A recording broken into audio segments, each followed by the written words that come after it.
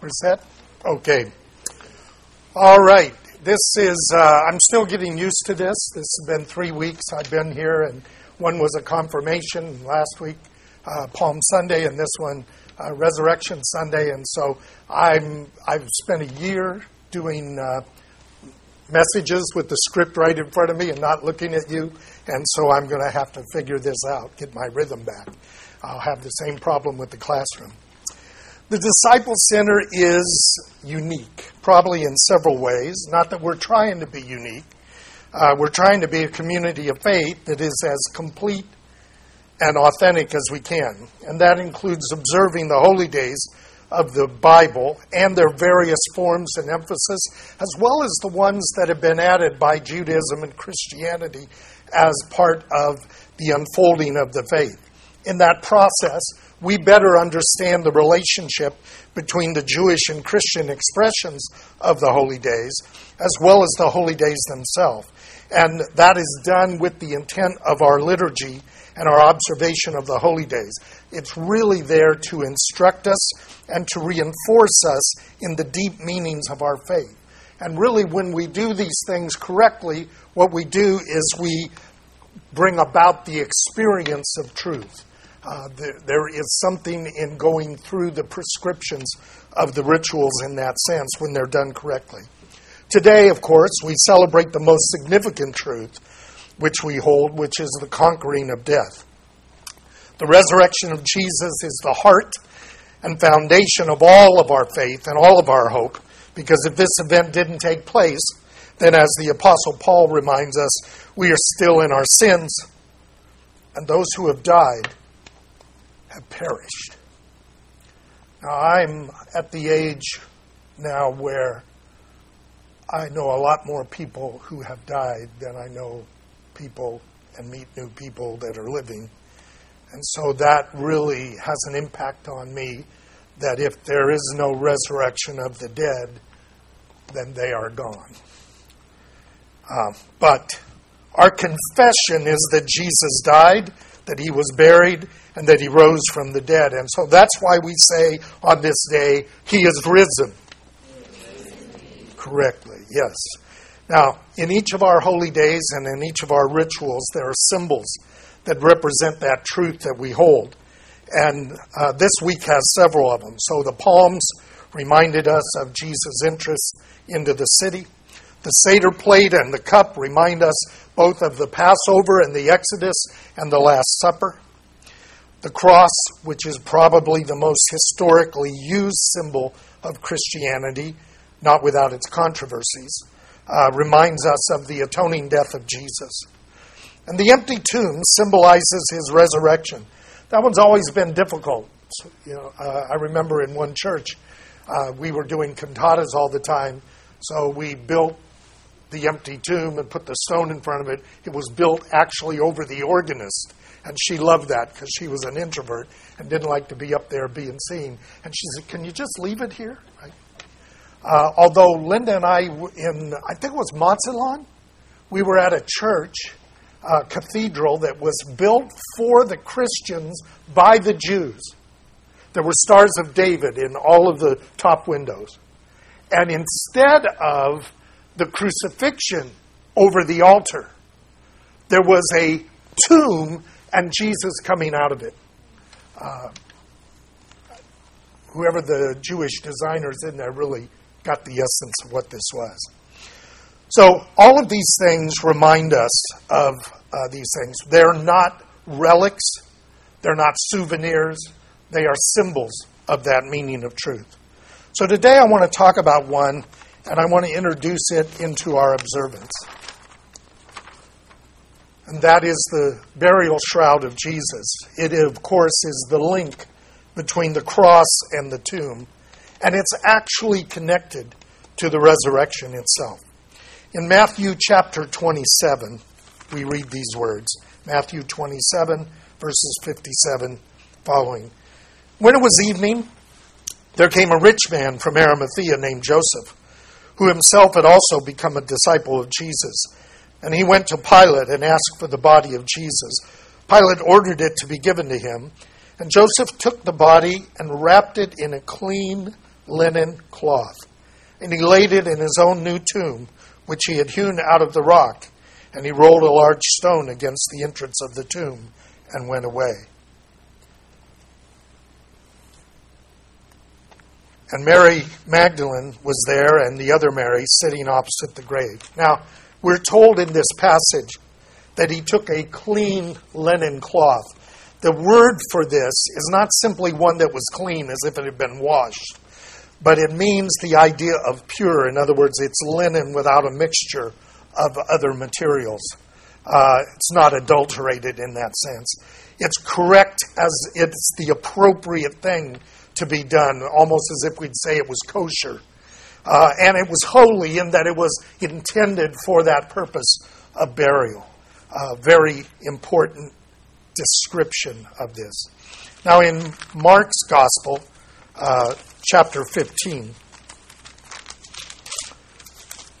beginning at verse 43, we get these words.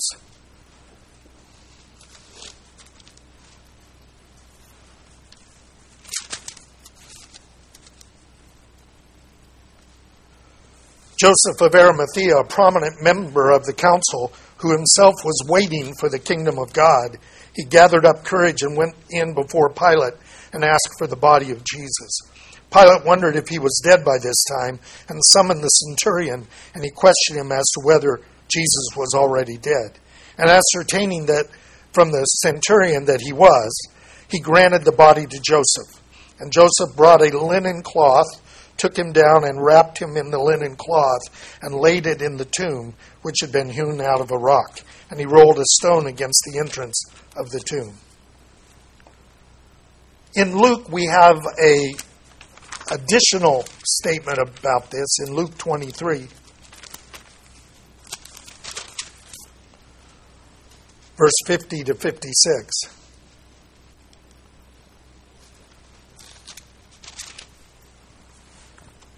A man named Joseph, who was a member of the council, a good and righteous man, he had not consented to their plan and action. A man from Arimathea, a city of the Jews, who was waiting for the kingdom of God. This man went to Pilate and asked for the body of Jesus. And he took it down and he wrapped it in a linen cloth and laid him in the tomb cut into the rock, and there was where no one had ever lain. And it was preparation day, and the Sabbath was about to begin. And the women who had come with him followed and saw the tomb and how he laid the body. So Luke also gives us a clear understanding about this linen cloth. Now, it's not unusual for Matthew, Mark, and Luke to tell us the same things in the Gospels. That's why they're called the Synoptic Gospels. Often, something is missing in one of them, and certainly there is clearly different information in the Gospel of John. But in John 19, we get these words. John 19, verse 38. After these things, Joseph of Arimathea, being a disciple of Jesus, but a secret one for fear of the Judeans, asked Pilate that he might take away the body of Jesus, and Pilate granted permission. He came and took away the body. Nicodemus, who had come to him by night, also came, bringing a mixture of myrrh and aloes, about 100 pounds. And so they took the body of Jesus and bound it in linen wrappings with the spices, as is the burial custom of the Jews. Now in the place where he was crucified there was a garden, and in the garden a new tomb, which no one had ever been laid. And because of the Jewish day of preparation, since the tomb was nearby, they laid Jesus there. Now, as I said, it's not unusual for something to be found in 3 of the Gospels, but there are very few things that are found in all 4, and this one has all 4 of them. This linen cloth, then, is clearly an object of the apostles' statements. And John tells us that this was specifically connected to the burial custom of the Jews. Now, we know it was a quick and incomplete preparation because the Gospels tell us that the women then later prepared other spices and they were going to bring them to the tomb on Sunday morning, which is what Luke tells us. Now, I want you to notice that John is going to mention the linen cloths 3 more times in chapter 20, beginning at verse 1. Now, on the first day of the week, Mary Magdalene came early to the tomb, while it was still dark, and saw the stone already taken away from the tomb. So she ran and came to Simon Peter and to the other disciples. They have taken away the Lord from the tomb, and we do not know where they have laid him. So Peter and the other disciple went forth, and they were going to the tomb. And the 2 were running together, but the other disciple ran ahead faster than Peter and came to the tomb first, and stood, and looking in, he saw the linen wrappings lying there, but he did not go in. So Simon Peter also came, following him, entered the tomb, and he saw the linen wrappings lying there, and the face cloth, which had been on his head, not lying with the linen wrappings, but rolled up in a place by itself. So the other disciple who had first come to the tomb then also entered, and he saw and believed. For they had not yet understood the scripture that he must rise from the dead. Now we're told the disciples, Peter, and we're assuming John is the other disciple, younger and can run faster, both saw the wrappings lying there with no body, and they saw the face cloth, a smaller piece that's used to cover the head and face, rolled up in a place separate. So clearly this was not the stealing of a body. The wrappings and the headcloth tell us a different story. At the moment of the resurrection, Jesus was in the linen cloth. And for some people, presumably, the headpiece was in place. It may not have been in place. And I say the moment of the resurrection because that's the description that Paul gives us in describing our own resurrection that will come. I want you to turn to 1 Corinthians chapter 15.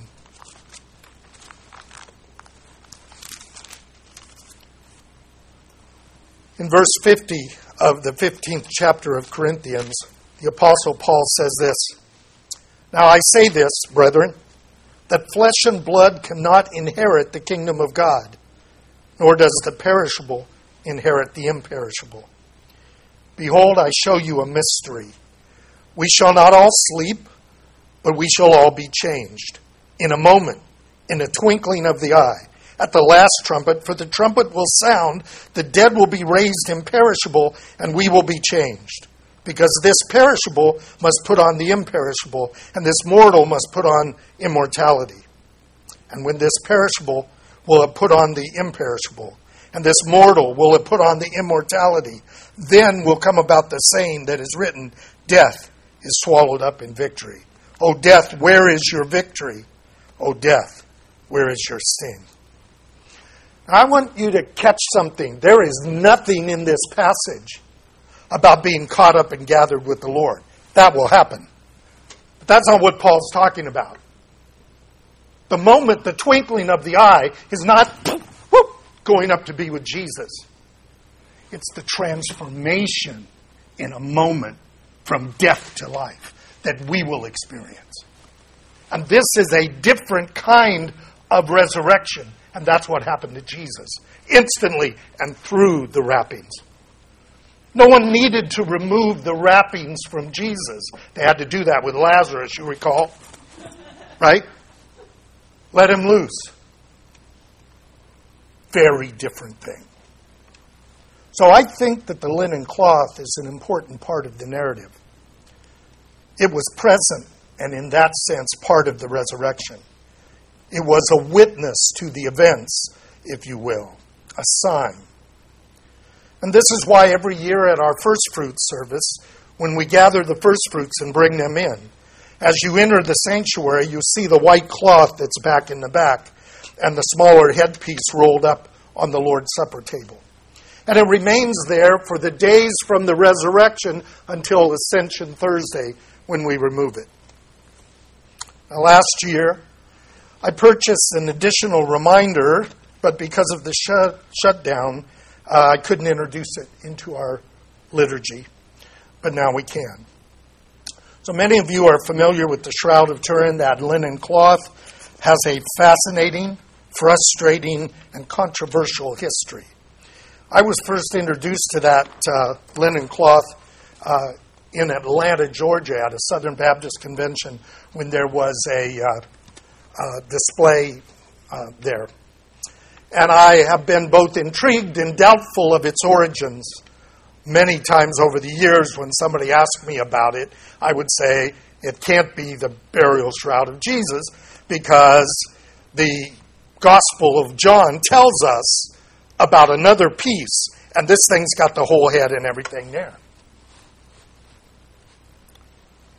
Well, as it turns out, in recent times, they have found a piece that may be the headpiece, and the blood stains on the shroud and on that headpiece match exactly. So I'm rereading books and looking at stuff again, but I want you to know something. I don't need a shroud to tell me that Jesus rose from the dead. I got the text. I'm a text Christian. I don't need archaeology. I don't need anthropology. I don't need anything, right? This is why Paul says, first and foremost, I told you that he rose according to the Scriptures. Then he was seen by people. That's secondary evidence, okay? The real evidence is the Scripture says he rose from the dead. So, I want you to know that there's been pollen and dirt and blood testing on these things. Interesting that the blood type was AB, a common type of the Middle East. The pollen seems to match. I have no idea what the truth is about that. I don't really care about that. Nothing that we have in here is real. These are all symbols for that purpose. But I purchased a life-size copy of the shroud, which we will display, probably not in the sanctuary, but in the chapel or the library from Resurrection Sunday to Ascension Thursday as a symbol of the resurrection. And I will also consider discussing it in a group, or maybe have some reading groups together to look at the history and the controversies of the shroud if there's interest in it. But I at least want to show it to you. I tried to purchase the whole one because it's a double shroud that went over the back and over the head, but that was unavailable and they kept putting me off. So all I could get was the front part of it. So you know, if you know anything about the shroud, it has the face and the impact here. These things are from silver that burned it when it was in a fire, and the silver melted into that. One of the problems is these edges appear to have cotton in them, and they were woven in the Middle Ages when they did the carbon-14 dating. That's what they were dating. So there really is a push to look at it again. But I thought it would be something for us to remember and to look at. It's interesting that it is a person who's crucified. He's got a stab wound. He's got thorn wounds in the head. And there are people who believe that this is nothing more than an art piece that was done in the Middle Ages, but they've not been able to do that. Can you roll that back up? So what we'll do is we'll make that available in the chapel and or in the library so that we can discuss it. And as I said, nothing at the DC is real. The ark that we have is not the real ark, right? We all know that one's in Washington. Indiana Jones put it in there, right? They are representations. They're visual aids that help us and remind us and give us a way of having a sense of the experience of what they represent. The resurrection of Jesus is true. And we know that by the testimony of the apostles found in the Gospels and the epistles, and foreshadowed in the prophets, as Paul says, he rose from the dead according to the Scriptures. Now, our Lord told us that he was the resurrection and the life. And the real shroud, wherever it is or was on him in the tomb when God raised him from the dead. And therefore, it had the closest perspective of when that resurrection took place. And since a stone or an open tomb makes for difficult symbolism, I thought this might be a way for us to have that symbol. Regardless of the reality of the Shroud of Turin and the other piece that's been found, we know that he is risen because the Scripture says so. And so let's pray.